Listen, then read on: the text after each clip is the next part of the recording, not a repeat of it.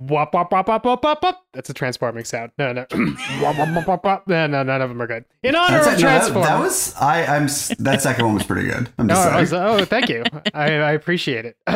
In honor of Transformers: Rise of the Beasts in theaters this weekend, what would be the name of your first car's Transformer, and was it an Autobot or Decepticon? I'm Katie Rich. Mine was a gold 1998 Saturn that had previously belonged to my grandfather, and it had a dashboard-mounted compass when I got it. So I feel like it would be Compass, and that sounds like a helpful Autobot. I'm Matt Patches, and I also had a 1998. It was like a Chrysler. I don't even, some sort of sedan. I don't know anything about cars. I bought it for my grandma. It was purple, and the brakes like barely worked. I was driving around Brooklyn, barely capable of stopping at red lights. It was a great time with my newborn child. Your grandmother sold you her car? Yes. How did you buy it? With money? With what money? What do you mean with what money?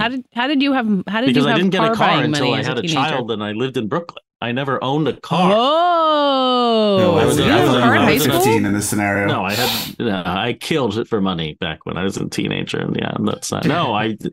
You were a hitman. I was a hitman. I was a hitman bodyguard, actually. Anyway, my car's name was Squeaks. Mm-hmm. I'm Dave with Da7e, and my car was a 2000 green Toyota Corolla, and it was a Decepticon called T-Wreck because it totally wrecked. Mm-hmm. And I'm David Ehrlich, and my first car was a Jetacon. It was a it was a Decepticon, but it wasn't like an evil Decepticon. It was just sort of, like trying to be a devil on the shoulder of a horny 16-year-old boy, trying to get him into good trouble. I mean, that sounds like the plot of Bumblebee just for a boy, so I would It's exactly what it is. Unfortunately, it had to be a Decepticon rather than just a benevolent Autobot, because Jetacon sounds better than Jetimus Prime. Autota? Then never mind. Nope. Yeah, but it was Black Jetta. It had like those fluorescent blue interior dashboard lights, which were real cool. And it had this pretty sweet pickup for a car that was like not the souped up version. It was like, the cheapest Jetta you could get. And man, that thing moved. I wanted a Jetta so badly when I was in high school. Gentlemen, you can't fight in here. This is the war room. Fine, I can hear you now, Dimitri. Clear and plain and coming through fine. I'm coming through fine too, eh? Good. Then, as you say, we're both coming through fine. Good. Well, it's good that you're fine and I'm fine. I agree with you. It's great to be fine. It's a podcast. Hello and welcome to Fighting in the War Room. It's episode 432. It is the week of Wednesday, June 7th. That is the day that in 1955, President Eisenhower became the first president to appear on color television. Yeah. I wonder if they were shocked and horrified. Like Nixon in those debates. I was like, should I look up why he was on television? But then I decided no. That's all you need to know. He had his reasons. He was there. I'm sure there was a reason to be on television when you were the president. Yeah. Hello. You have color.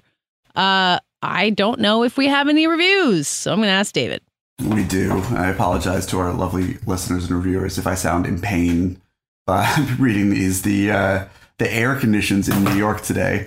We're recording this on whatever it is, Tuesday, June 6th, and there are the wildfires from Canada blowing in. Now you're getting confusing because we said the podcast was on June 7th, but we're recording. We said it was the week. We said it was the week of June 7th. Okay. We had our bets. I've cleared this hurdle several times before. Anyway, yes, Canadian wildfire, haze, blood moons. They're fucking with my sinuses. Something. Oh my God, it's fierce. awful. Wow, it is bizarre really outside. A thick smoke. I've been hurting since I woke up this morning, and like it gradually dawned on me why. Anyway, CC the professor says you're killing me, Smalls. I'll always give you all 5 stars because you're one of my favorite podcasts, but I'm mainly writing this to ask, have none of you heard of The Road to Wellville with Anthony Hopkins and Matthew Broderick, all about Harvey Kellogg? Keep up the great work. I really appreciate everyone's insight. Yes, we talked about Kellogg's and the invention of Kellogg's cereal last week. We figured that there had been a movie about Harvey Kellogg. We could not identify exactly what that movie was, but thanks to our listeners, now we have. Nate Shu says, Mr. Longtime listener on other platforms, but I had to log on the Apple account I only have to watch Apple TV Plus to say that the movie Katie wants about the invention of Kellogg's already exists, albeit highly fictionalized, in 1994's Road to I think Wellville. next week we should watch this movie instead of Transformers. Well, I would watch it with my spare time. In hard quotes would you like to know where you can watch it? You can watch it on Sling TV and Tubi and Pluto TV. All of our favorite streaming platforms have Pluto. Pluto. You fire it up on Tubi or Pluto, and it'll be like in Polish. Like they're just like, yeah, we have that movie, ripped from the VHS in some way, shape, or form. My heart sinks every time I search an Apple TV Plus, and it's like these are the one platform that this movie exists on. I just know that it's not going to be in any watchable form. A forgotten film in Alan Parker's very unique career. Maybe worth revisiting one of these days. Well, Nate Shu is well ahead of you, Matt Patches. I haven't seen it in years, and even shot in both Wilmington and Willowbow, North Carolina. Shame on you, Katie. Oh, shame! Wow. Didn't live in North Carolina at that time. Well, shame on me. I added the Winnebago. shame. Where is Winnebago? Look it up. Okay. Kisty says, enjoyable conversations. A good podcast about movies and pop culture. Hearing the descriptions and discussions about both media I know and don't know is enjoyable. I don't always agree with the takes, but it's always good to hear many thoughts on the topics. Constructive criticism. Often David starts out his thought at a good level, but drops off what sounds mumbly at the end of a thought. It makes it hard to follow his thoughts sometimes. Yeah, this is not a problem unique to this podcast, Kitsy. This is Kisty. This is it's hard to follow your thoughts when you're sort writing. of how my brain works, but I'm working on it. Random knowledge. The Juicy Lucy originated in Minneapolis, Minnesota. There are two bars that fight over who has the privilege to call theirs the original. I assume we were talking about that at some point. I do not recall. It's a cookout answer that I gave for last week's lightning round question. I think you gave Dave a really hard time. Yeah, David was like, I can't believe you're having mutant things for a barbecue. And you've already forgotten about it. And we got an email that I'm not reading on air. Specifically said, please do not read this on air. Yeah. But, I just forwarded that to you. Don't read it on air. So I'm just saying we got an email. Don't That's read it it on air. There's been an email. It was sent to us. We have other emails. Is that it for our reviews? Yes. All right. So we got one said, don't read on air. We have succeeded in that. We got another from Rob that says, quick mention, there's a movie about the wellness center by the creator of Cornflakes, The Road to Wellville. Yeah, we have to watch this. We have to watch this movie. I think it's done.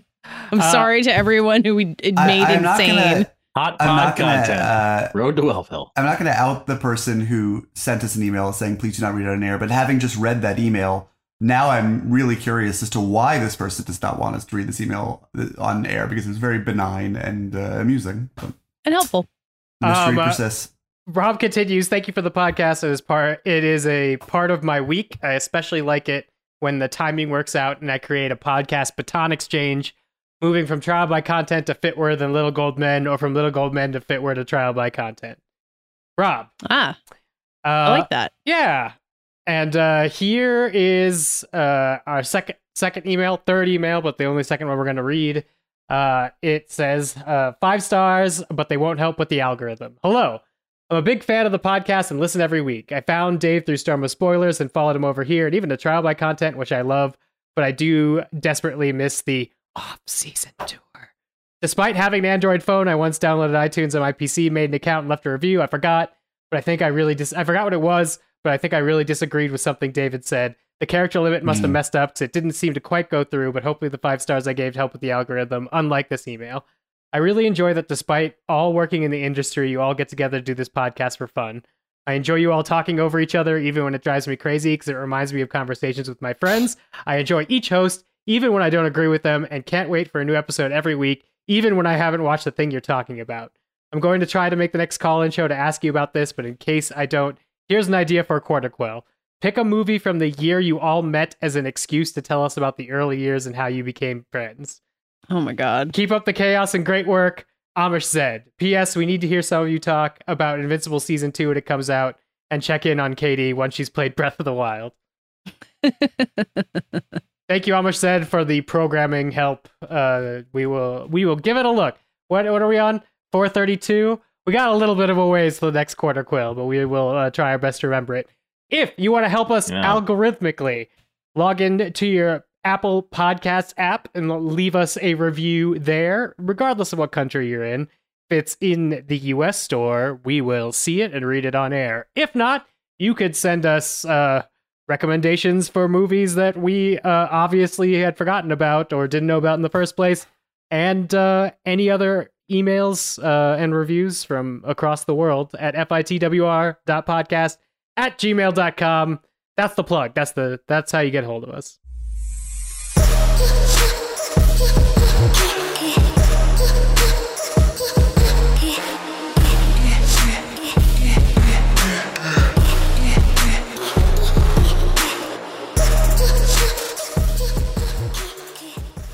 Well, guys, my partner, girlfriend, Java, is out of town for the rest of the month. I am going to use this time period to start catching up on movies. I turned in the last copy of my book. I don't need to read it again.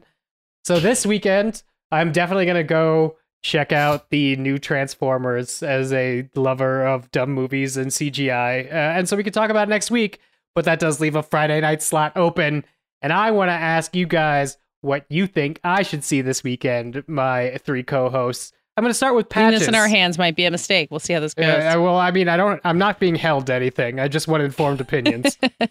Podcast for me, like we podcast for everybody else. Oh, it's just for you. I know. I'm going to start with Patches because he's seen the new Stephen King adaptation. And as we know, those could vary wildly in quality. So, Patches, what do I need to know about the Boogeyman, beginning with if it's good or bad, and then what you thought about it overall? By the way, you setting this up as us podcasting to you like we podcast to everyone else. I feel like Marina Abramovic in The Artist is Present. It's like it's just you and me in a volume here.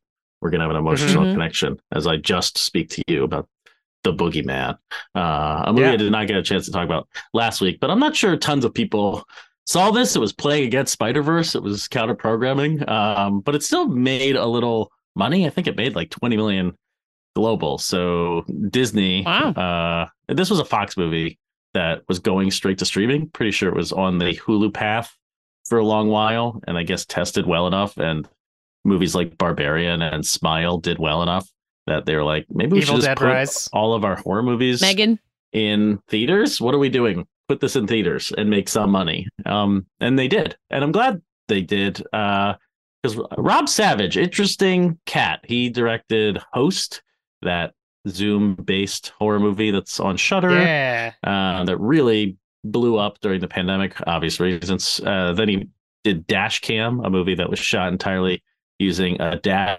cam. And that movie pissed people off. That's about an angry lady who's abrasive and horrible and an in-your-face movie shot with that curveball perspective of the dash cam, and no one liked it. So I was really interested to see The Boogeyman, an adaptation, as you said, Dave, of this Stephen King short story of the same name, because it seemed kind of classic and simple for a guy who is really formal and always experimenting. Even in his short films, I watched some of his short films in the lead up to The Boogeyman, and he's still like, one of them is a kind of a zombie riff with deaf actors, and so he's always playing with like what cinema can do and intersect with horror and try and twist it formally. And here was a movie that was, at least by the trailers, like very simple, very Babadook, but studio sheen. Why do you want to make this movie? I was very curious, and I think he just wanted to do. I think the challenge was, can you make a classic horror movie? And the joy of this for me, and maybe for you, Dave, is that it's not certainly hitting the Babadook heights of, hey, it's a family grieving their dead mother, and they're all going through this trauma, and they're also being haunted. There's maybe the real monster is our grief or something. It's not going to get that deep. There is a real monster lurking in the shadows. There is a real boogeyman. And there's some pretty fun scares and set pieces playing with the darkness. And you've probably seen the trailer with the little girl from Obi-Wan Kenobi. Little Princess Leia is the little girl in the family in this movie, and she keeps rolling her light ball into the dark corners and seeing the boogeyman. It's pretty straightforward stuff, but again, this kind of buttoned up 70s throwback, camera on. Wait, what does the boogeyman look like? The boogeyman is maybe an advanced version of the J.J. Abrams monster, like this kind of overused, spindly boogeyman, or this monster that I feel like we've maybe seen too much of. I would not give this movie a lot of points for monster innovation, but I would give it some points for just being a creature feature. I was really surprised that we're not skimping on the monster stuff. It's monstrous, and later in the movie, it's kind of action packed. Like the monster gets fucking shot at the face at some point, and that's not a spoiler. It's just like it's alive. It's real. It can be shot, and then come back and attack people and kill people. It's a real monster movie, and I feel like we don't get many of them in this era of the kind of barbarian, extreme, high concept stories, and we need to constantly be twisting and riffing on the genre, whereas this is like just a straight down the middle hit. But what I was getting at, Dave, was like the Stephen King of it all. What I was surprised about is I kept thinking about The Dark Tower. I kept thinking about Todash space and what's out there in the cosmic horror side of Stephen King. And maybe this is a better Dark Tower movie than the Dark Tower movie we got. That actually, let me say that with certainty. This is a better Dark Tower movie than the Dark Tower movie we got. And it has nothing to do with the Dark Tower at all, except for the fact that there's whole other worlds out there, and when they cross your path, things get fucked up. And I think I brought a lot to the movie that maybe other people wouldn't. I think if you're a Stephen King fan, you'll probably like this more than other people who just want to, get freaked out for a night at a horror movie. So I would cautiously recommend The Boogeyman. I don't think it's like one of the great horror movies of the year. It's not barbarian, and we're going to be rethinking what horror is after you see it. This is like a 70s throwback. It is a Stephen King story through and through, but I think you would bring kind of the King angle to it. You might enjoy it a little more than other people. Yeah, another Stephen King movie to be like, what I really find interesting about this is the Todash space, which is my response to The Mist, and people did not get what I was talking about. Has anybody seen The Little Mermaid? No. I'm glad we all decided People seem to think it's not as terrible as they thought it would be. Why are none of us brave enough to see it? Reviews bad. Is brave the word you want to use here? But it made a ton of money. We value our time. My friend, it didn't make a ton of money by their standards. Not by their standards, just by more than those reviews would have suspected. But not enough probably to fend off Spider-Verse for longer than a week. All right, so Little Mermaid sounds like a catch it when it hits Disney Plus for me. David, you've seen You Hurt My Feelings. I have also seen You Hurt My Feelings. And Katie's seen it. Let's talk to Katie. So did Sundance. Katie. Yeah, that's also when I saw it. It is a very good Nicole Holofcener movie. Dave, what's your experience with Nicole Holofcener? Admire her, but can't off the top of my head say how this would apply to You Hurt My Feelings. Oh, it's just like a small personal thing. A small personal story about people in New York who have like pretty Tony problems, where Julie Louis-Dreyfus plays this novelist, and she's been struggling with her latest book. Actually, I think she wrote a memoir. It was her big bestseller, or this one's a memoir. I can't remember. And then she accidentally overhears her husband, who's played by Tobias Menzies, talking about how he doesn't like it. And he, meanwhile, is a therapist who's not all that great at his job. Something that you learn by watching him in his couples therapy counseling sessions, including with Amber Tamlin and David Cross, playing a real couple, playing a couple who cannot stand each other, which is really funny. They must live in my neighborhood. I see David Cross walking his kid to school every other morning. They do seem like people who are just kind of around, and they are delightful in this movie.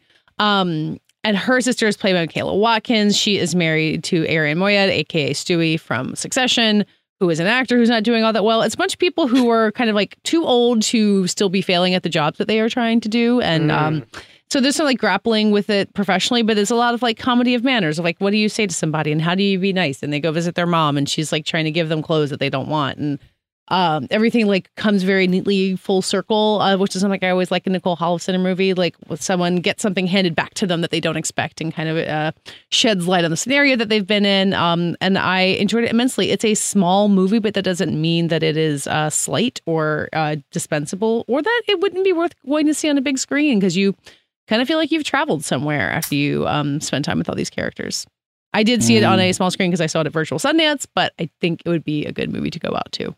David, I agree with just about everything Katie said, up to the idea that it's not a small, dispensable movie. I think it's a nice little sketch of an idea that never really gets under the skin of what these things mean. I think it doesn't really dig into what it means to be a writer, what it means to be married to a writer. It's all just fun ideas in contact, communication with each other. Every scene feels right and solid and amusing, and Nicole Holofcener has an incredible ear for these sort of things. Not every scene. There's a whole plot about the son who works at like a pot dispenser, which does not work at all in my estimation. Yeah. But I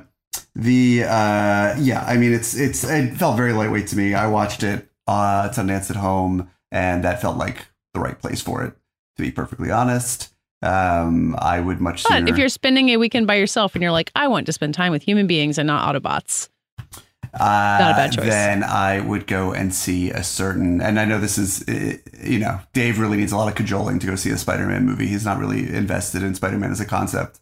We'll be talking about that anything else in a second. But I would sooner see that for a second time. But and maybe watch this on PVOD. Wow, but David advocating to go see the Marvel movie over the little human indie it's picture. Technically, it's only that sort you of can just watch at home. Wow. Okay. Wow. No, it is supporting changed. cinema. Go check in with the Nicole Holofcener, but only because Past Lives is not yet playing in Colorado. True. Yeah, Past Lives. For anyone wondering, we will get to Past Lives. It is not available for 3 of the 4 of us to see yet. Still We'll a get part of there. our future life. Yeah. I got one curveball, and I'm going to see if anybody's seen it, but is playing on Friday night here in Denver and looks interesting. Has anybody heard of or seen Lynch Oz? Yes, I saw and reviewed it last year when it premiered at Tribeca. What is that? It's a documentary by the guy who video made. essay. I mean, it's by the guy who makes The People all these versus George glorified Lucas. YouTube video video essays. He made the one about Alien. He made another one. Alexandra O'Philippe. I believe. Yeah, I mean, it's kind of, and this is more dismissive than I wanted to sound, but he's kind of like the poor man's Rodney Asher in a way. Come on, they're doing 2 different things. Are they? I mean, I think Alexandra's doing doing wildly divorced from Room 237. I think they're doing 2 different things. I'm not saying that Alexandra's stuff is like high art. He is drilling directly down into movies. You know, he did the Alien documentary. He did the Hitchcock Psycho documentary. Now he's doing Lynch and Oz. I think Rodney Asher is working on a totally different level. He's, if you you're not wrong. The Nightmare. But I also thought that the Kubrick film he made was a little bit more provocative and so a little bit more a little bit more polished in a way. But Lynch Oz is all about the relationship between the films of David Lynch and The Wizard of Oz, which has been a major touchstone for him across his entire life as both a person and an artist. It's like broken up into 5 segments, if I remember correctly, one of which is done by Amy Nicholson, who we know and love, and is very eloquent about the topic that she takes on here. It is catnip for someone who cares about David Lynch and or The Wizard of Oz. And a fun thing to think about. It's pretty disposable in its way. It is a glorified video essay, as Patches alluded to earlier, but you may get, you may have a nice time sitting in the dark and thinking about that with no distractions for 80 some odd minutes. Yeah, it's somewhere where I can't be playing Legend of Zelda while it's happening, which is a big problem for me right now. All right, I will tune in next week to figure out what I saw on Friday night. Ooh, between those recommendations. All those recommendations sounded good, except I'm not going to see The Little Mermaid. So it's one of the other 3. We didn't recommend it. Not our fault. This is why I definitely don't recommend tweeting about it. Tweeting about The Little Mermaid? David went viral. Here's my scuttle rap. Can I tweet that? Yes. I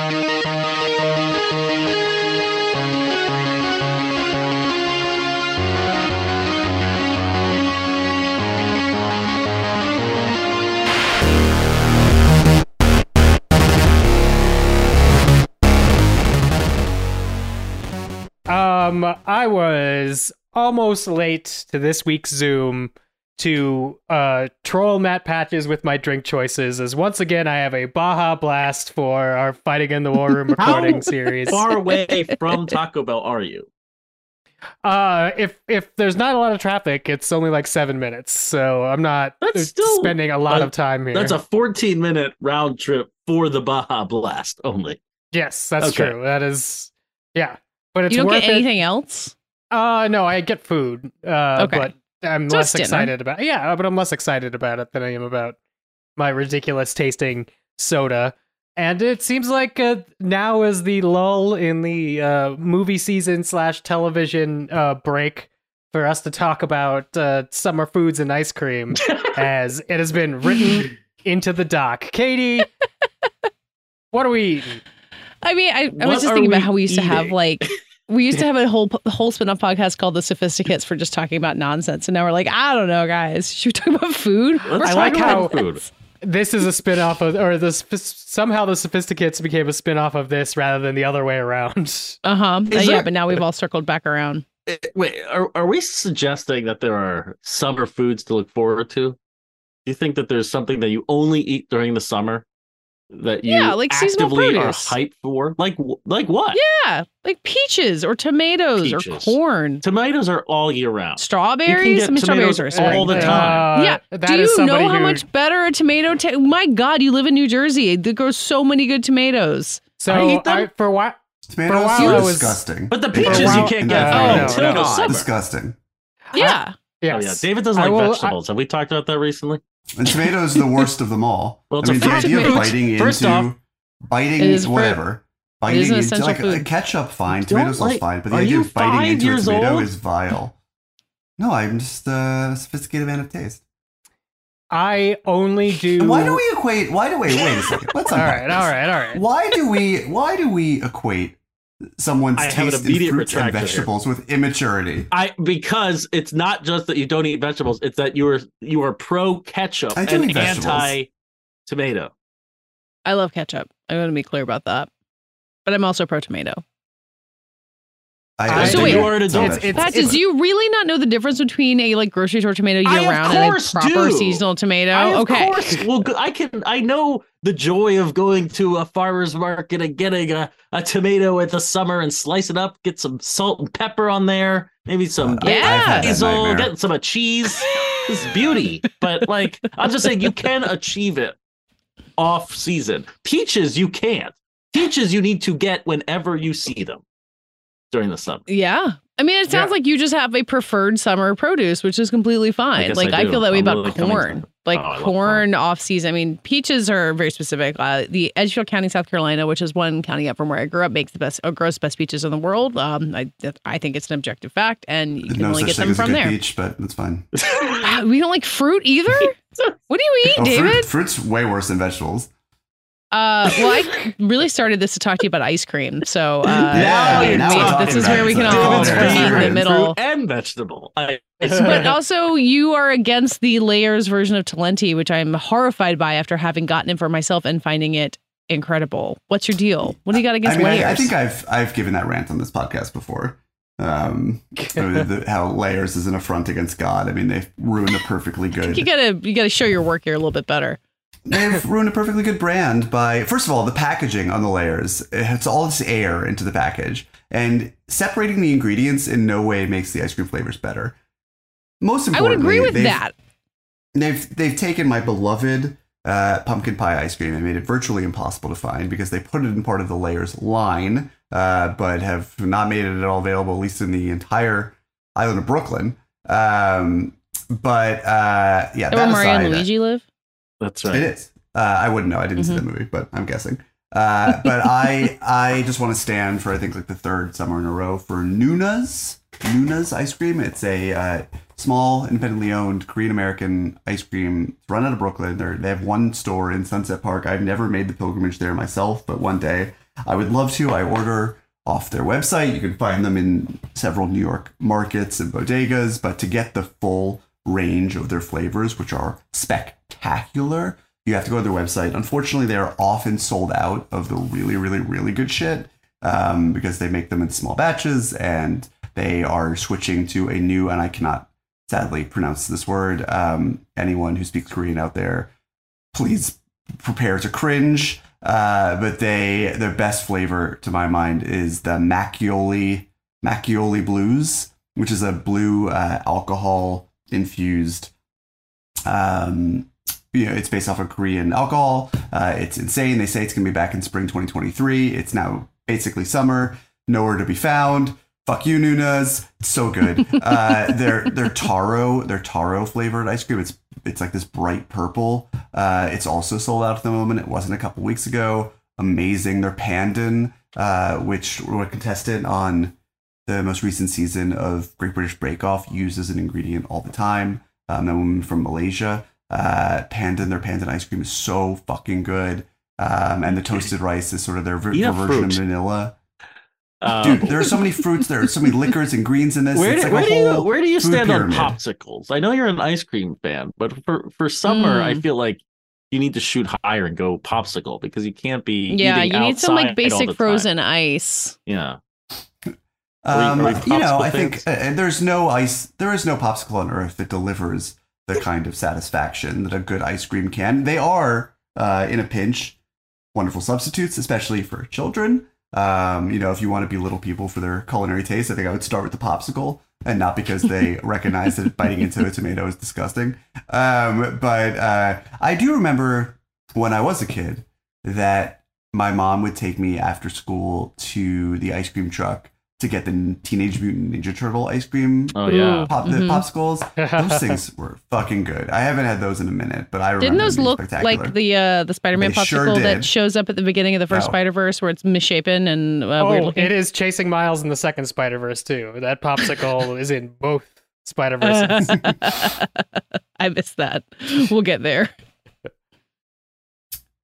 David, I want to say I sympathize with you on the Talenti thing because Sweet Tarts have basically phased out the original Sweet Tarts that come in like the tube and are like those little circles that are kind of like crumbly, which I love. What? They're the only kind of Sweet Tarts I like. Yeah, I understand that they're not a popular choice. They're like the Necco wafers of the 90s.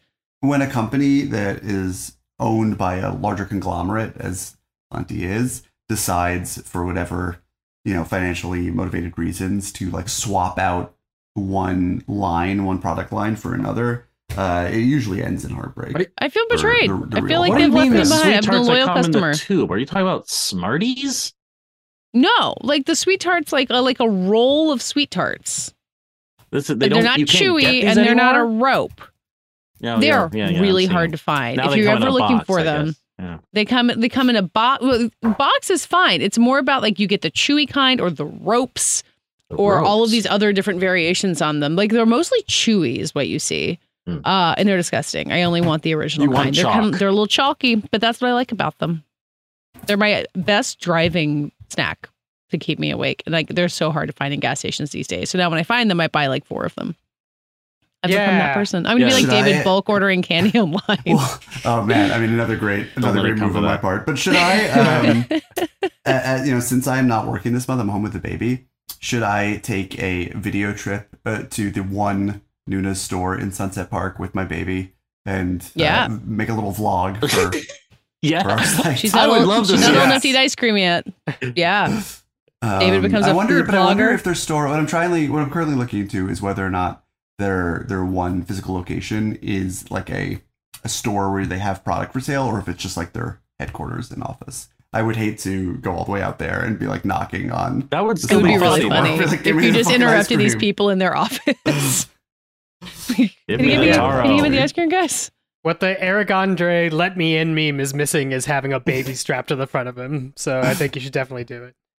Patches, what's something delicious you've eaten recently? We had Baja Blast. We had this fancy ice cream. Yes, I did it.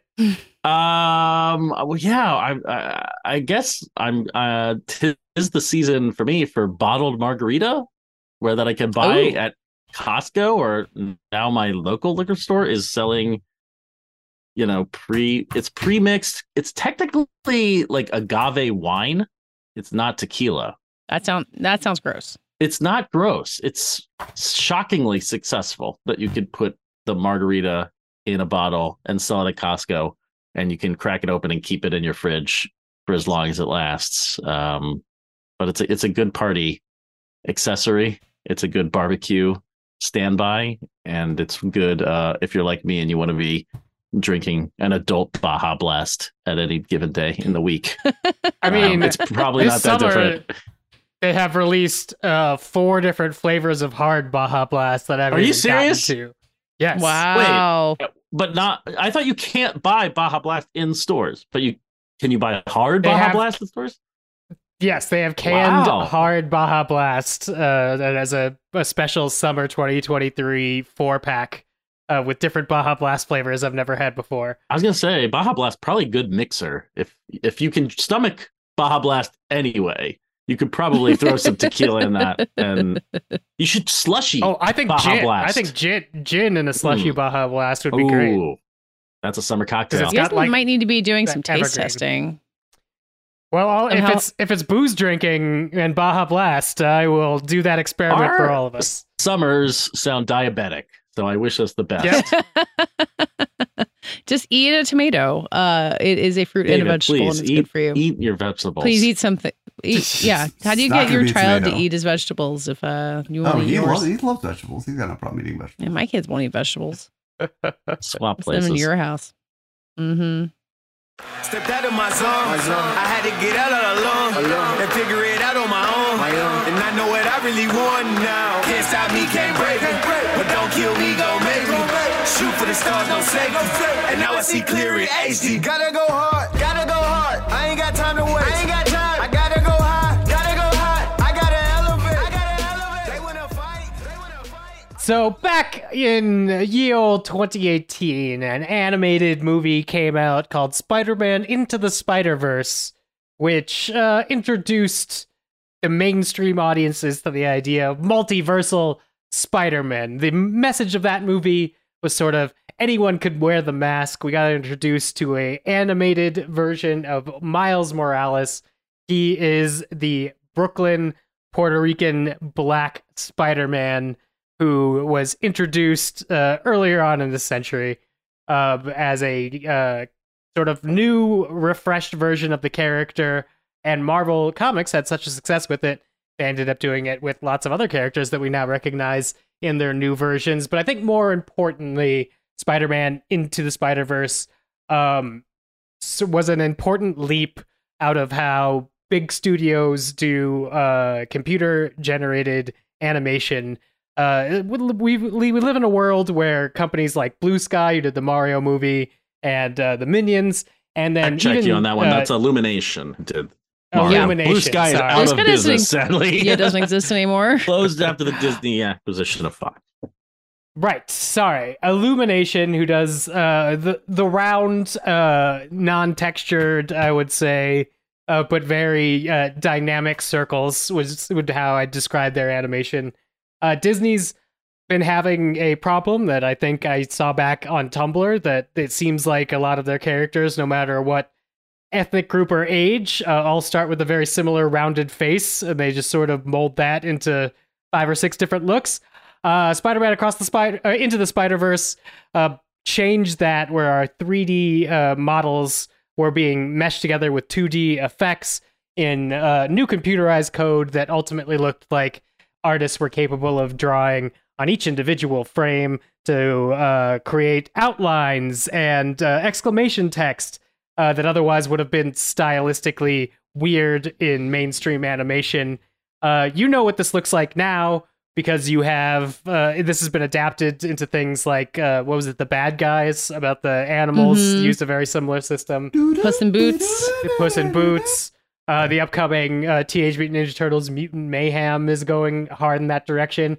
But I saw the trailer for that before Spider-Verse the other day, and I thought it looked fucking rad. I mean, it does look good. Ninja Turtles looks good. Trent Wait, Dave, Reznor's can, doing the like, score for it, so I I'm like also psyched for listen that. to what you said about why it looks differently, but like, what is like the simplest explanation for why like it just looks drawn, but there's a whole algorithm that you have to use to do that? there's a whole bunch of different tools, but how 3D animation was working for a long time is you would create a character model. That model would be rigged, which is basically making it Like a puppet. A puppet. And then Yeah. the animator would be able to take that puppet and do all the poses and motion to make it work. This one has an additional step that the animator can do, which is sort of like taking the camera angle and lighting into account. They could add 2D elements on top of that puppet that could Okay. either stick to the model or disappear as it moves into like different lighting situations That actually is really helpful. or whatnot. Okay. That's how Into the Spider-Verse worked. Can I still just haven't quick seen jump Across in the and say that the words rig and puppet have been ruined by Trump for me? I'm just like, I don't even know what you're talking about now. Hey, don't let It's him rigged, don't let him do the that. puppet, you're the puppet? Sorry, Spider-Verse, back to Spider-Verse. I mean, rigging is like a whole a whole. You could have a whole career in animation just being really good at rigging puppets. So I Don't apologize say to all that, the you're riggers starting out there conspiracy theorists. for Mad Patches. Spider-Man Across the Spider-Verse is the second installment in what is going to be a Spider-Verse trilogy. This one ends on a cliffhanger. I knew going in. Certainly Some does. people apparently don't. So that's a little service journalism there. But they have amplified the amount of animation styles because now instead of people coming to Miles Morales, various spider people coming to Miles Morales, as the title suggests, goes into the Spider-Verse himself and meets the Spider Society, led by Oscar Isaac, voiced Miguel O'Hara, Spider-Man 2099, who has grouped together all the spider people to stop multiversal anomalies, including one called The Spot, played by Jason Schwartzman in this movie, voiced by Jason Schwartzman in this movie, who is absorbing multiversal particles from different particle reactors and is going to take out his revenge on Spider-Man, as we learn, Miles Morales Spider-Man, as we learn he was created during the first movie. That's about halfway into the plot. We should spoil it, but we don't have to right now. Yeah, we'll ring a spoiler gong when we move past that. I do want to say, as a way of starting out, this movie met my expectations as a story. I think it's a really smart pivot from Anyone Could Wear the Mask to specifically what makes, a hero more than just a Spider-Man. But ultimately, this is one of the most beautiful movies I've ever seen. And I've never wanted really, I wanted to frame by frame some sequences immediately after I saw a movie in theaters. I've never wanted to frame by frame an entire movie as badly as I wanted to frame by frame Across the Spider-Verse after I saw it. Katie, how did Spider-Man Across the Spider-Verse play with you and yours? Yeah, I took both of my kids to see Across the Spider-Verse, which was a great idea. They really liked it. It was long. It's a long movie, especially for a 4-year-old, which I knew 2 going hours into and it. 20 as a- minutes. It is the longest animated American film ever released in theaters. Which is not Feels a like surprise it. because animation. I mean, and it also it was delayed 2 years as they would finish it up, and you see the movie and you fully understand why. I think it. I don't want to say it didn't meet my expectations story-wise. I agree with everything Dave said about it being beautiful, and I understand 10% of what makes it as beautiful as it is, and it's dazzling, and the action sequences, until maybe the last one, are really exciting on a visceral, not even that the animation is beautiful, but that the action is so well executed, and I think the first one did that too. But there's a lot going on in this movie. There's a lot to follow, and I think it didn't have the emotional hit of the first one, I think, because it is so busy, and not busy by the Marvel standards that have kind of really worn us out. Miles is clear, Gwen is clear, even Miguel, as he becomes the bad guy, is clear. But it has to do a lot of bouncing around. It has to introduce a lot of things. People kind of come and go, spots in the story, and then he's gone. And then Daniel Kaluuya as Spider-Punk kind of comes and goes, but kind of before you realize he's been there. I also only understood about 40% of what he said because of his accent. That might be also a me problem. And we watched the first Spider-Verse the next day after we went to see it. And the simplicity of that one, the way that it's a pretty straightforward story combined with that dazzling animation works so well. And I don't know if a sequel could have that really potent combo. I think it does a pretty great job with expanding itself and trying to introduce all these things. And the cliffhanger didn't bother me, but it might not be quite as amazing an achievement as the first one, which I don't think is a huge knock on it. That's fair. I disagree. Well, then now's your time, David. Throw down, David. I thought this was like a levitational experience. I mean, in fairness, I had a very large margarita as it a Baja the trailers Blast were margarita? playing. It was sadly not. It was a regular margarita, and my wife and I were out together with neither of our kids with us, so I was primed for a good time. But I really, really liked the previous Spider-Verse movie. You can find my review online. It didn't stick with me all that long, but I was happy that it won the New York Film Critics Circle Award that year. I was happy that it won the Oscar. I thought it was a top flight superhero movie as far as these things go.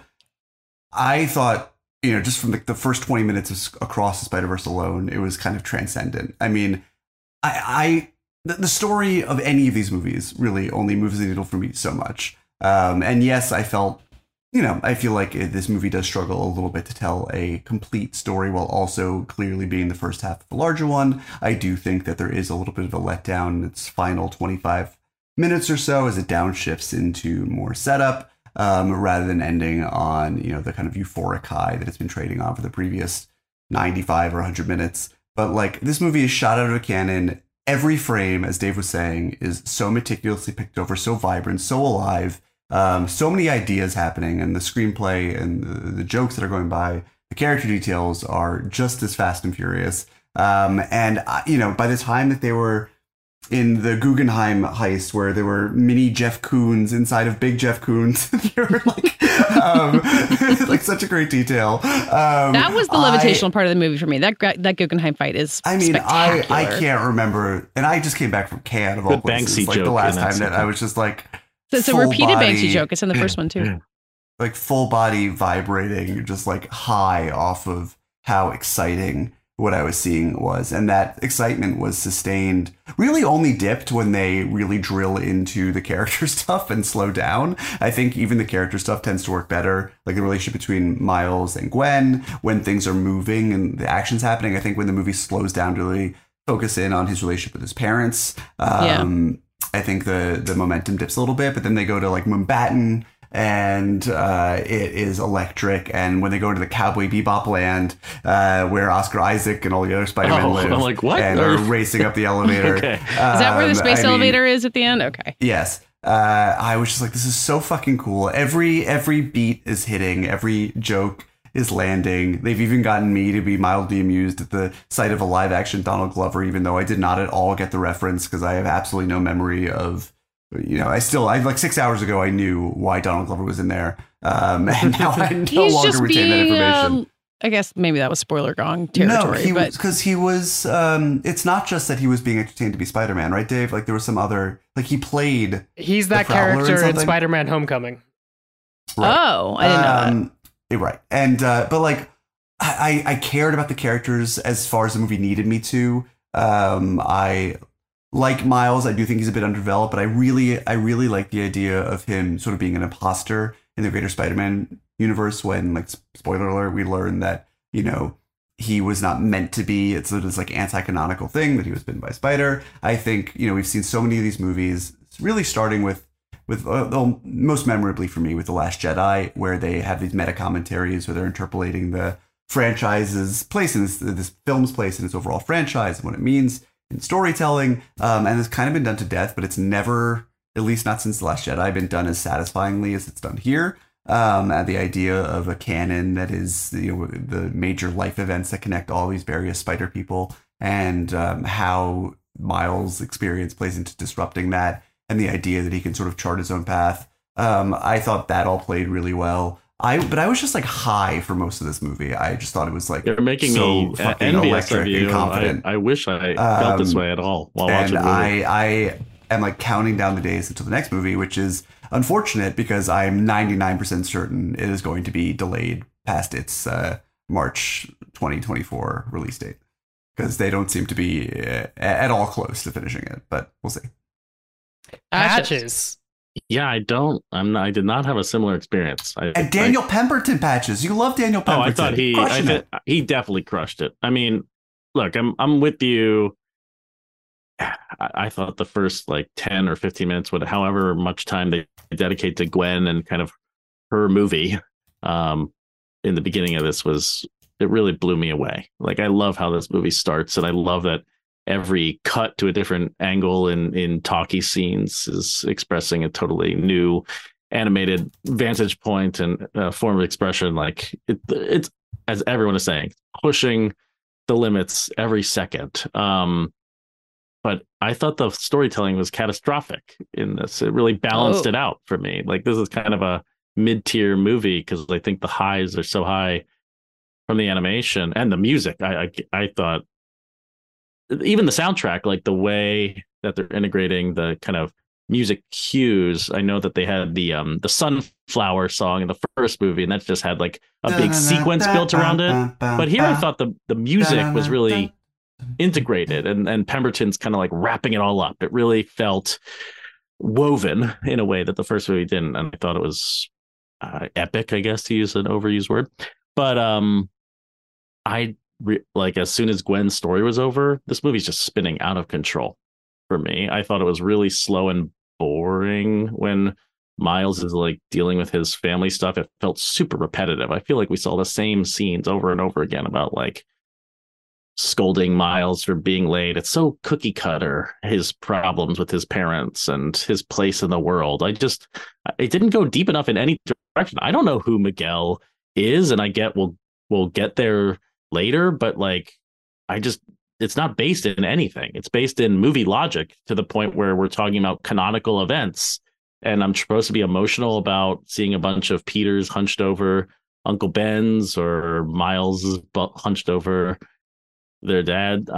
I don't know. I'm just like, I didn't find this emotional at all, except for Gwen and her father, which is basically the beginning and the end of the movie and that journey. I wanted more Gwen or more Miles and Gwen. They're separated by the multiverse, and then they splice back in. And I didn't even find by the time Miles is on his multiversal adventure here and being chased by not only Miguel, but like hundreds of spider people, I didn't find that thrilling at all. There's just no stakes to this movie. That sequence, it's not fun. The chasing is great. When they get on the space elevator is where I was kind of like, this feels like mush, like a regular Marvel movie. Yes, exactly. Oh, really? I felt the same way. I thought that action set piece was absolutely when electric. He's swinging through the building and you know, going through all the traps, that's fun. But when Miguel is chasing him up the elevator, really felt to me like the best Cowboy Bebop scene I've seen since 2005, whenever that movie came out.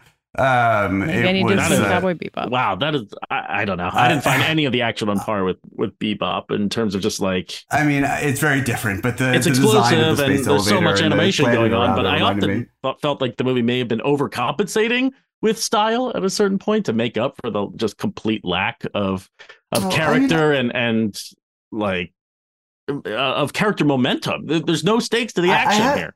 I don't agree with that, but I also don't care. Right, exactly. Like it is such a euphoric, visceral experience. This movie could have had the plot of like a fucking Mark Webb Spider-Man movie, and I don't think that's thought true. It was fantastic, but and maybe it did actually. But I love the idea of all of the various incarnations of these legitimate spider people chasing him, and he is sort of on his own, having to do his own thing, luring them to this one place so that he can go a different way. I thought that's a really nice bit of action choreography that dovetails with the themes the movie's trading in. It worked beautifully. I just thought everything was humming so well. And I also thought that for a villain who only has a few minutes of screen time and starts as pointedly as such a joke, I thought that the Spot was kind of frightening in his way, and super scary. Even though, all we know about him is that he wants more power. He's not a particularly well fleshed out character, but every time he appears on screen, it felt like a genuine threat, and I think that is what it needs to accomplish in order to cast a shadow over. I love that Jason Schwartzman voiced him like that. He was really good. He's having a big June between this and Asteroid City. No, the Jason Schwartzman-Renaissance. Not that he ever really went away. Again, I think the Spot character excels. Schwartzman is really funny, and to your point, they set him up as a goofball trying to steal money from an ATM using his spots and totally failing, and it could just be the joke ends there. But I think they use the He animation. could be the villain of the week. That's He what could they be the call villain him. of the week. But they It's use the thrilling. I mean, the animation animation is thrilling. to strike fear. Like it's a visual And terror, and he becomes really frightening as he's breaking open the multiverse and ruining reality and making everything black and white. But like, was Into the Spider-Verse anywhere near this visually maximalist and exciting? Because I remember it being, dazzling and certainly a very refreshing change of pace for animation, for superhero movies, etc. But I don't remember being as bowled over as I was watching Across the Spider-Verse. Yeah, this one goes way further, I think. Yeah, so the last one introduced like a world that we were in the whole time, and the sort of animation tweaks came from the multiversal Spider-Man who came into that world. Right, and so this like, just inverts that because we're going, it's Peter Parker going, or rather Miles Morales going, out of his universe into others. And maybe this is a time to like ring a spoiler gong here. But it's supposed to, the reason we spend so much time in those slow parts is to eat both with Miles' parents and with Miles and Gwen having their upside down flirting conversation. And the most beautiful building in Brooklyn, which I love. I was so excited to see the Williamsburg Bank building. Is to visually anchor you so you recognize that world. So when he gets transported back to another world at the end of the movie, you're supposed to immediately notice that something's wrong just by the visual look of it. So each world has different visual rules. The most extreme one, by lots of research and articles that have been done, very good one on Polygon.com, is Spider-Punk, who is breaking everything I would say about animation. So like, I don't know how you have that thing on model. Different parts of it moves in different frame rates. His guitar always has a cutout around it that seems to stay 2D even when he's rotating. It's difficult to look at him in the best type of way, just in how many things are happening simultaneously. But he's a good example of like there are fewer rules governing the animation in this movie than there were in Into the Spider-Verse. But I guess looping back a little bit to spoiler conversation, what I really like about this movie is because it's overstuffed, it doesn't need to do any narrative sleight of hands. So when we get a early flashback from the spot where Miles has a vision of the future and he's trying to put things together, we actually see the Spider 42 crawling towards Miles with braids in his hair, which comes back. And later on at the end of the second act, when he's getting transported back to a world, it actually comes up on the screen like, Universe 42. So it's not like they're trying to hide the twist, even though it is kind of supposed to be twisty. I just love the idea of that because that feels much more like the melding between what I like about comics and what I like about animation.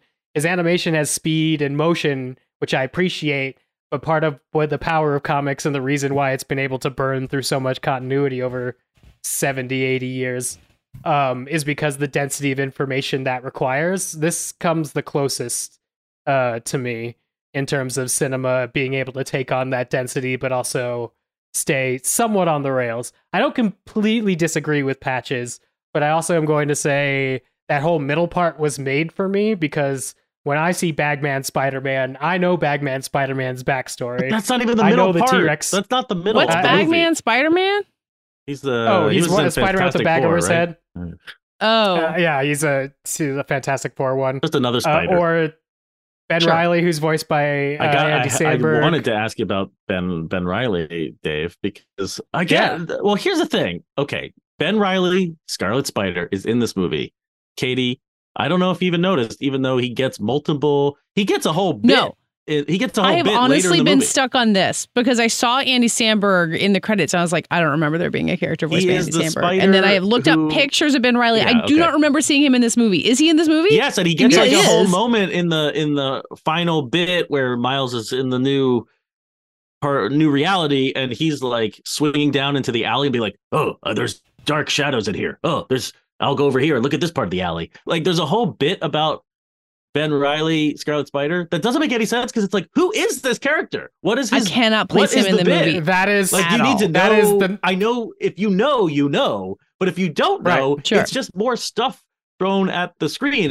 And look, I and know, for the I do. But I also think it's all underbaked. Like it's still excessive to the point where you're Dave. You're saying it's zipping through all this continuity and it's not sleight of hand, but on some level it is sleight of hand. It's just like if you throw enough at the screen, you don't need to explain anything. But I see Spider-Punk as both like an incredible success story for animation, this like vivid creation that I feel like I'm seeing something I've never seen before, and yet I don't understand this character at all, and there's like no down moment to learn who he is or what he cares about or like why he would be part of this organization and why are all the spiders here, why are they doing this, like what is going on in this movie. And this movie doesn't have to explain it because it's going to bowl you over with animation. But I felt exhausted by the end and kind of irked that I don't know anything about anything. And Miles, I'm as confused as Miles, I guess.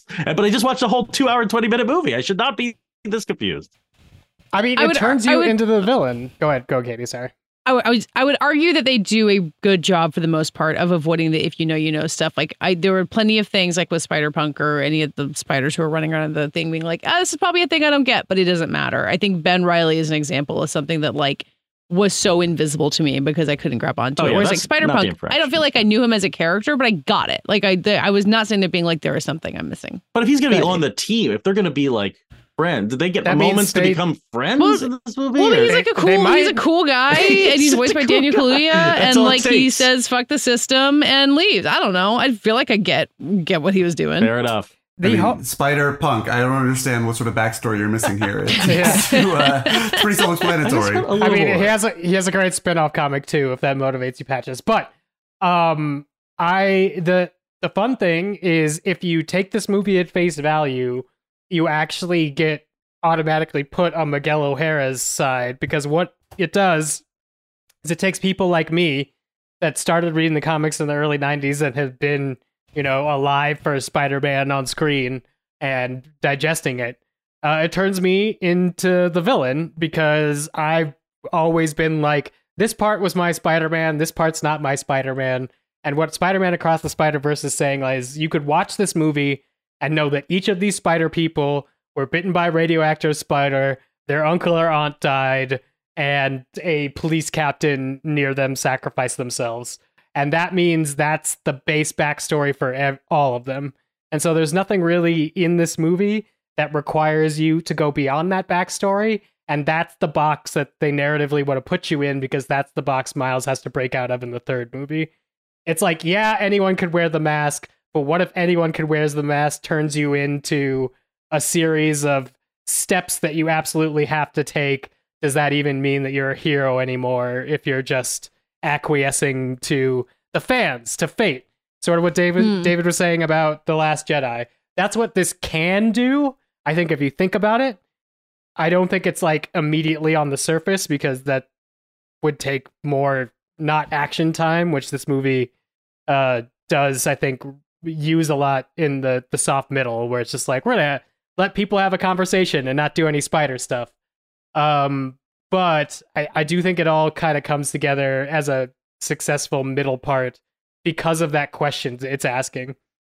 So especially when, the Marvel Cinematic Universe and starting next week, the DC Universe are like, multiverse. You all know what multiverse is. Now they've managed to pivot from Spider-Man into the Spider-Verse, from being like, here's the multiverse before everybody else, to this movie where it's like, your concept of what you think the multiverse is wrong. You don't want to see John Krasinski as, Mr. Fantastic and Doctor Strange in the Multiverse of Madness, because that is a man whose story you already know because you've seen it in 2 failed Fantastic Four franchises.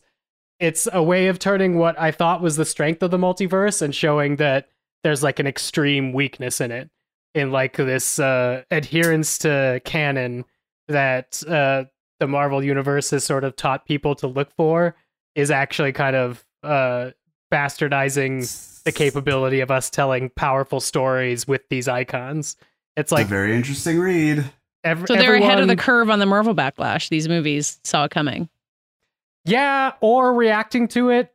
It's like, so there's a part in this movie that introduces like a tree of life that looks very Marvel that made me think about. And then there's a big focus on the bagel and post everything everywhere all at once. I'm wondering if they were able to just sort of retcon the bagel into their multiverse story to sort of try to catch all multiverse stories. What in God's name are you talking about? I have no idea what you're understand. I don't understand the bagel thing. So, the Spot is the scientist who got hit with the bagel in the first Into the Spider-Verse. Okay, yes. So, and they bring it up in this time, and then when he's in his void, there's a little bagel floating around. So they've linked the bagel to the Spot. In a very... Wait, he literally got hit by a bagel? Yeah, you see it again in this movie. I had to take Sam to the bathroom when they did the Spot thing, so I missed out. Oh, yeah. In the first movie, Peter Parker and Miles are stealing a computer from Alchemex. And as they're running away, they throw a bagel over the ship. And it hits the guy, and the text says, bagel! Like, pow, but except it says bagel. It turns out that was the scientist character that becomes the Spot in this movie. See, this is what I missed by taking my kids to this movie. And so he also sucks a bagel in the bodega very early on in the movie. And when he's in his little multiverse space, you can see a little bagel. So the bagel's been linked to him. Again, maybe just a weird joke that has come up, Probably. or they're listening to it as they animate and go on. Because I know this movie, I think, rushed its first scene like 2 months before it debuted. So like 2 months ago, they were still doing a new scene and breaking it down in animatics to get it final animated, and that's obscenely fast for a movie of this scale. So it seems like they're kind of fluid, which makes this, I don't know, more impressive to me as a piece of animation. But what I'm hearing is, maybe too much movie. Katie, was Charlie okay with it? He's like he's cut his teeth on the Avatars and the Titanic. I know it's weird to me that he understands what a multiverse is. Like, I kind of can't get over how much we've been like that has just become, that is what stories are. I mean, when I try to get to pin him down on something, I think there's plenty he didn't understand. Like, I would lean over to him and ask him if he understood what was going on, and he would say no, and I'd be like, you know what, we're just gonna keep going because this movie encourages that in you, right? Like, it's gonna dazzle you with something new. The thing that they both loved, that I hear about consistently, is that shot where in the spider chase, where the one Spider-Man's holding onto the webs over a gorge and Miles runs over him, and then all the other ones go on them, like straight up Looney Tunes joke. They loved it. They loved that part. And then when we watched the first one and they were introduced to Spider-Ham, what incredible restraint for them to not have Spider-Ham in this movie. Like, the breakout star, like, as a real... I found it a little disappointing, not specifically the lack of Spider-Ham, but like, this movie needed some funny parts, like more jokes. I just didn't... Really? I thought it was so dry, and it's like missing what I like. I like the team dynamic of the first movie. I just didn't get it this time. I was laughing so hard. I thought it was so funny. No, there's definitely good jokes in here. There's maybe a lot more physical humor, as you were saying. There's a lot more cartooning in this movie. I really appreciated the 2D skeletons on display. I can't, as Katie said, can't even begin to describe, like, am I watching 2D animation? Am I watching 3D animation? It all falls away. I'm like watching cartooning, and I never feel that way watching animated movies. Even like we were praising Puss in Boots at the beginning of the year. Like, I don't feel that way. And that movie is so indebted to Into the Spider-Verse. Like, this is, again, working on a totally different level. We're coming back to like the Tex Avery era, Looney Tunes. There's real cartooning on display here, and that is where I found comedic joy, but like not in character and not in voice work and not in team play, which is where I found a lot of joy in the first movie. If you want more of a team. I mean, the team is coming together at the end of this movie, so you get the sense that that's what the next one is going to be. Dramatic movie. I mean, it didn't feel that heavy either. Like, it didn't feel like anything. It was so strange, kind of floating through this non-dramatic, non-comedic experience. Just lots of stuff in this movie. I felt nothing, and that is the worst feeling. That makes me feel sad for you. That Not even when the cop quit being a cop because he loved his daughter. That was like the cheer moment of the year Dave, for me. I wanted to ask you about this because apparently some maniacs on Twitter are being like, "This movie is pure propaganda. I cannot believe it," which makes me wonder, one of the critics for RogerEbert.com said that actually. Yes. As someone who loves Spider-Man and hates the police, is Spider-Verse propaganda, Dave? No, I mean, it's not as bad as like Amazing Spider-Man, the first Mark Webb one, or the first Spider-Man Insomniac video game where it's like the police control your marker towers, so you got to work with them. There have been more pro-cop spider people than this. What I think is really interesting about this one is I see where that critic was coming from, because she's talking about when Gwen Stacy's talking to her dad and doesn't know that he's quit, and she's like, I know, if you're not wearing the badge, somebody else will, and it'll be a bad person. And I'm like, that's a false dichotomy that police tell each other when they wake up. But the result of it is he quits. He chooses his family and not jailing vigilantes over being a police officer, and it saves his life. So that, I think, is a positive message. Okay. And then Miles' dad being a cop is, he complicated. But it looks like we're going to deal with that next movie. Okay. Because if he stays a cop, things might not work out well for him. That's true. I appreciate. As soon as I saw that someone was calling this propaganda, I was like, I need Dave to explain this. Also, apparently, there's a lot of queer readings of the movie, which I also didn't get. Yeah. I mean, Miles has a Black Lives Matter pin in Gwen's room. She has a Protect Trans Kids poster. Her world seems to be sort of anchored around the colors of the trans flag. So people are pulling a reading off of that. But also, all these hidden identity movies could be that. That's why the Babadook is a gay icon, is because you could read it in at some point. What I didn't understand was the difference between this and like any movie in which a superhero has to come out to someone in their family as being a superhero. I think it's a lot of the age group thing, and that this movie is really trying to center the relationship between parents and children while it's talking about spider people, which I imagine is going to pay off at some point and beyond. But yeah, this one has a lot more to say about parenting, which I think is going to push it to all the weird things that we don't want to tell our parents about how special we are on the inside. I think that can apply to Across the Spider-Verse. David is still with the baby. Did you feel stressed out by Peter Parker having a baby with him while you did all this shit? No, I mean, Elisa and I were cackling at him with the spider baby and how cute she was. And, him talking about, running up the fucking space elevator with her strapped to his stomach and how bad of an idea it was. I mean, it's all very, very funny. And I thought a really fun use of that standout character from the previous movie. I love Jay Johnson Dig into much. it. I was laughing almost this entire time.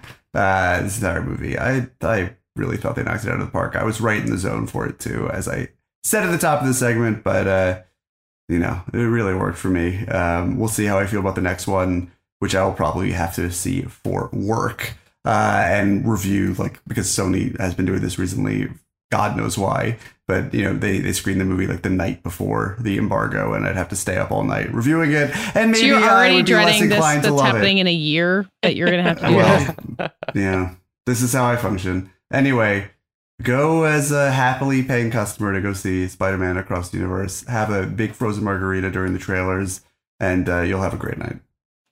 Patches, when you come back and say you like Transformers Rise of the Beast better than the Spider-Verse, we're going to have a real He's going problem on to. our hands. Yeah. I can't say yet, He's obviously but I am going to. excited. Optimus It's hard to remember Primal. if there were... I feel like I had other burning questions about this, and now I I can't. think it's over.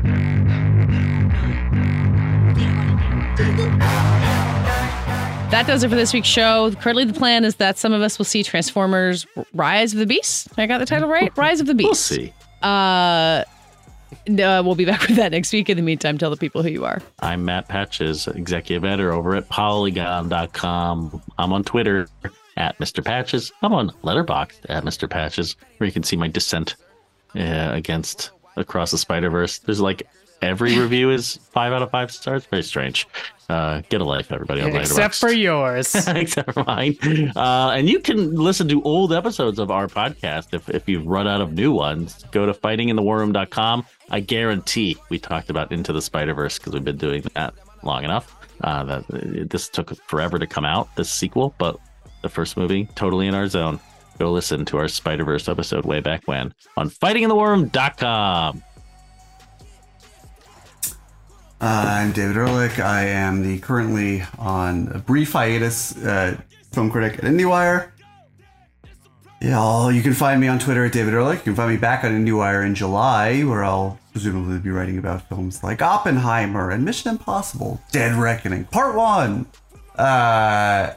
In the meantime, you can find all of us together on iTunes at Fighting in the War Room. Read us a review. We will read it live on the show. Your words, our mouths.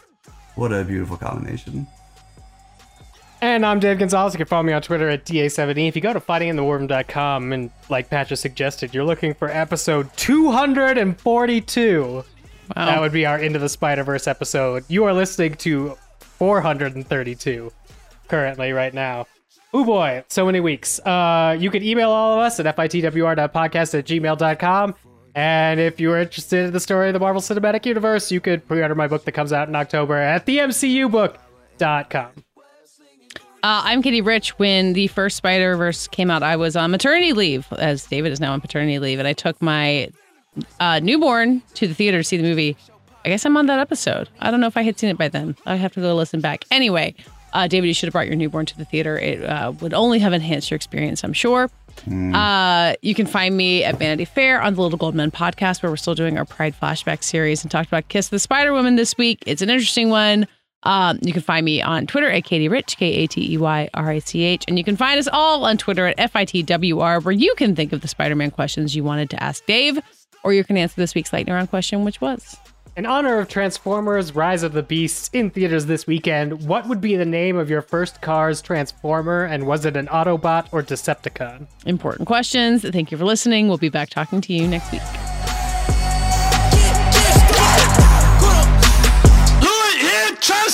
Who that flying in the air? Who? That ain't no flying saucer. I'm shooting webs like worldwide. Manhattan all the way to Yonkers. When they say Brooklyn, stand up. You better just fix your posture. And every hero needs this theme song. So hood hit trust. You ain't got a chance, boy. What you think? I'm doing everything but the kitchen sink. I try to be feeling in the neighborhood. I know all the little grannies wanna sip they tea. And here you come all barging in, all ugly like a brown fur cardigan. We can skip the monologue and the arguing. I'm like hood hit, trying to start a